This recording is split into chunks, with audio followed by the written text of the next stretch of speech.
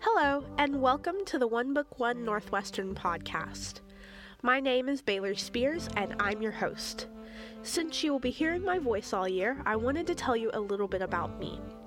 I'm a sophomore at Northwestern, and I'm from Knoxville, Tennessee. Here at school, I'm studying journalism and political science. I'm not exactly sure what I want to do with that in the future, but I do know that right now I really enjoy creating print and audio content, hence why I'm working on this podcast.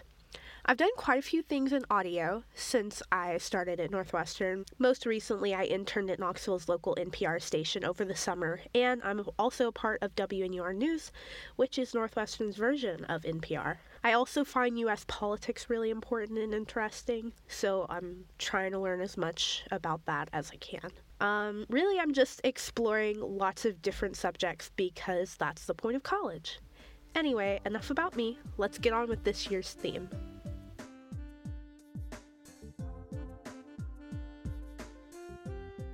Over the course of this year, we're going to be exploring some of the themes of this year's one book, Hidden Figures by Margot Shetterly. Many of you may be at least a little familiar with the story and may have seen the movie.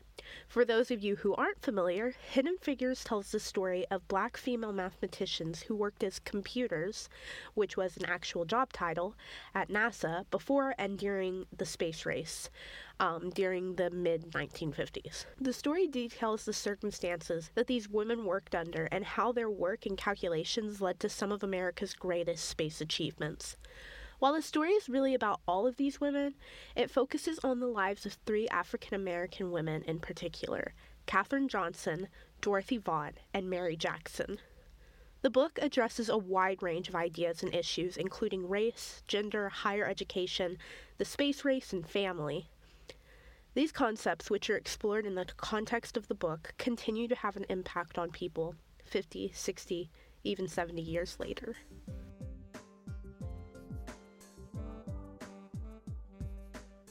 On October 17, 2019, Margot Shetterly was the keynote speaker on campus. She came and talked about the research process and the impact that the story has made since she brought it to light.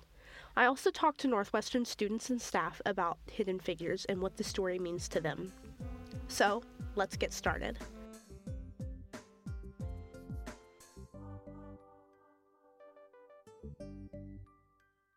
Shetterly grew up in Hampton, Virginia, which is home to Langley Research Center, the oldest of NASA's field centers in the U.S. She explained that she grew up surrounded by scientists at NASA, including her dad, who worked as a research scientist, a job few African Americans held then and now. And it's here that she discovered her interest in the story of NASA's human computers. I think there are two answers to that. One is being curious about a conversation that my dad and my husband were having about the women who work at NASA. So it was sort of like this book came out of that conversation. Shetterly said as she listened to her father and husband discuss these women, she recognized that she didn't really know this part of the story. She didn't know how so many women of color at the time ended up at NASA. She asked herself, why have we never heard this story before? The deeper answer to that question is really a desire to kind of understand more about the city that I came from, Hampton, Virginia, and what I really view as my origin story, which had to do with my dad working at NASA and his career really having been supported by the work that these women did in the 1940s and 50s and early 60s. Shetterly said she didn't plan on becoming an author, but this story kind of changed her professional identity. I really believe the story found me, so it wasn't so much that I said I want to be a writer as I want to write this story. She said, it was the combination of this new unexplored territory, the sheer volume of information she gathered, and contextualizing so many pieces of the story that made the writing difficult. There was the space and science technology element. There was the kind of American history element. There was the civil rights element. There was the gender history. You know, there were all these different things. There was the local history that happened in Hampton, Virginia. There were so many different elements to this story, and it was overwhelming at times. So I think the biggest challenge was really figuring out how to take this huge archive, treasure of information, and turn it into a story that someone else would be interested in, and do that not having written a book before. Shetterly said to go through all of this information, she had to take it in layers. She started off by interviewing some of the women and their loved ones about their lives and work at NASA.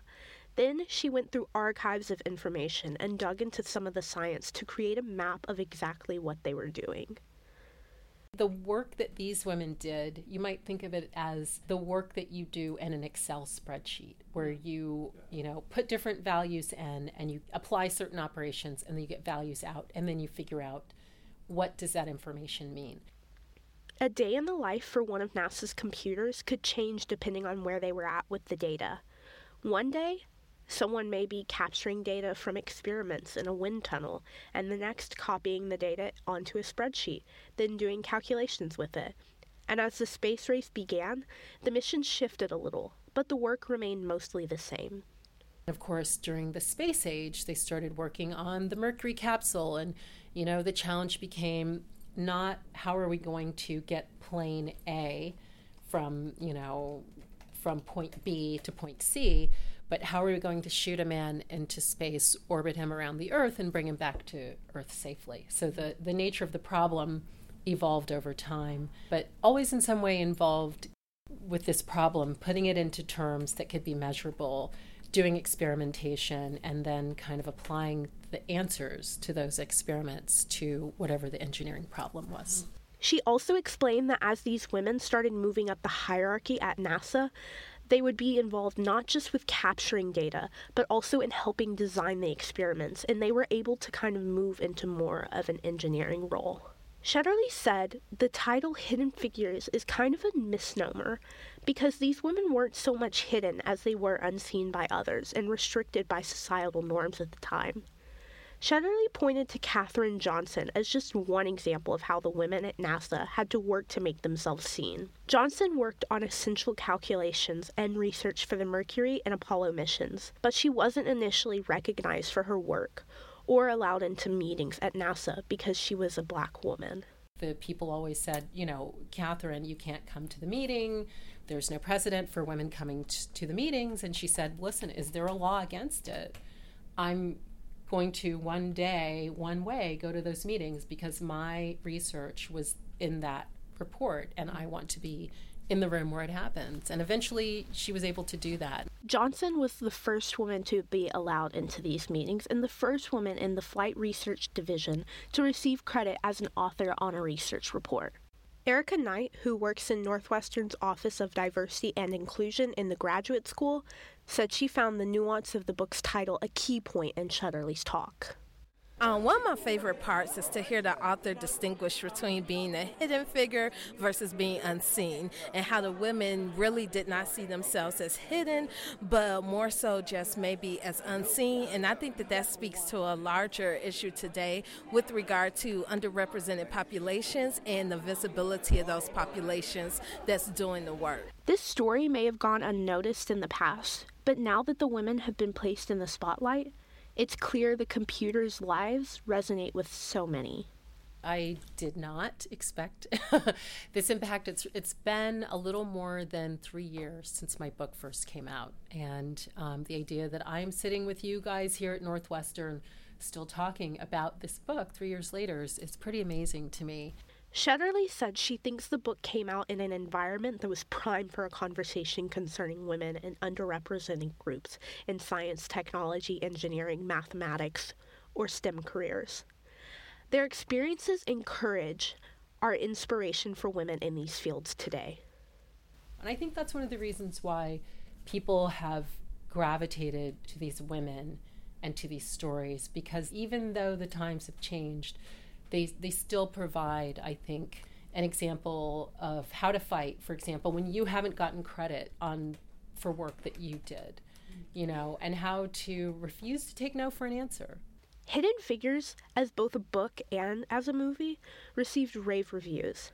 Shetterly said being involved with the movie was an amazing experience and is very happy with the adaptation.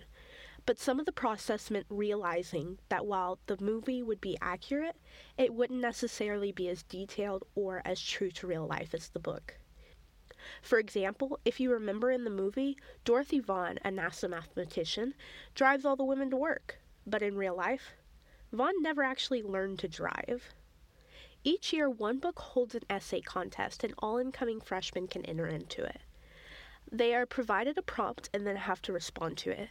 This year's winner was a freshman named Lutgardis Ukongutse. She is from Rwanda, Africa. She hasn't decided her major yet, but is leaning towards studying industrial engineering. Her essay is titled Over the Moon. But mostly what I focused on was how I connected personally with the book and how I saw it actually impacting the present we're living in. I was kind of giving an analysis of how the book portrays the past and how that past in some ways has affected the present that we live in right now.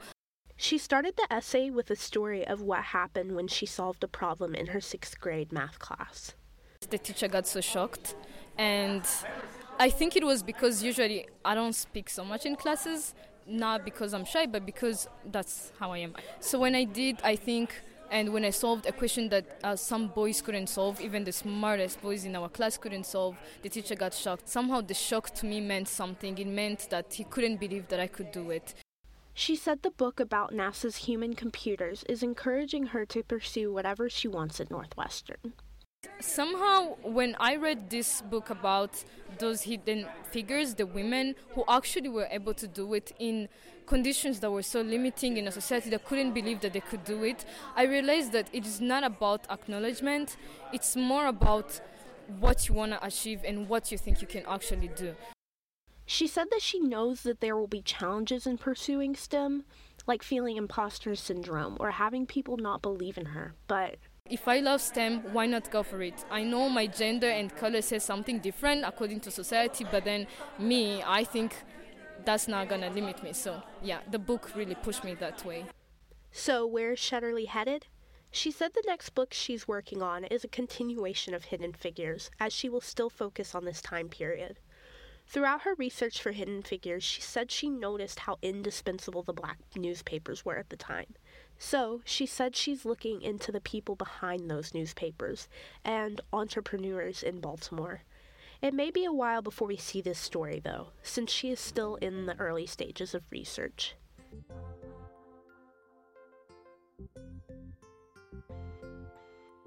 Thanks for listening, everyone. Make sure you're on the lookout for the second episode in the next few weeks.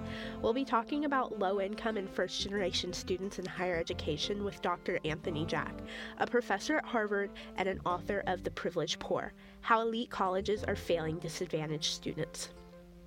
Thank you to Nancy Kniff, the director of One Book, and my editorial advisor, Dr. Ava Thompson-Greenwell.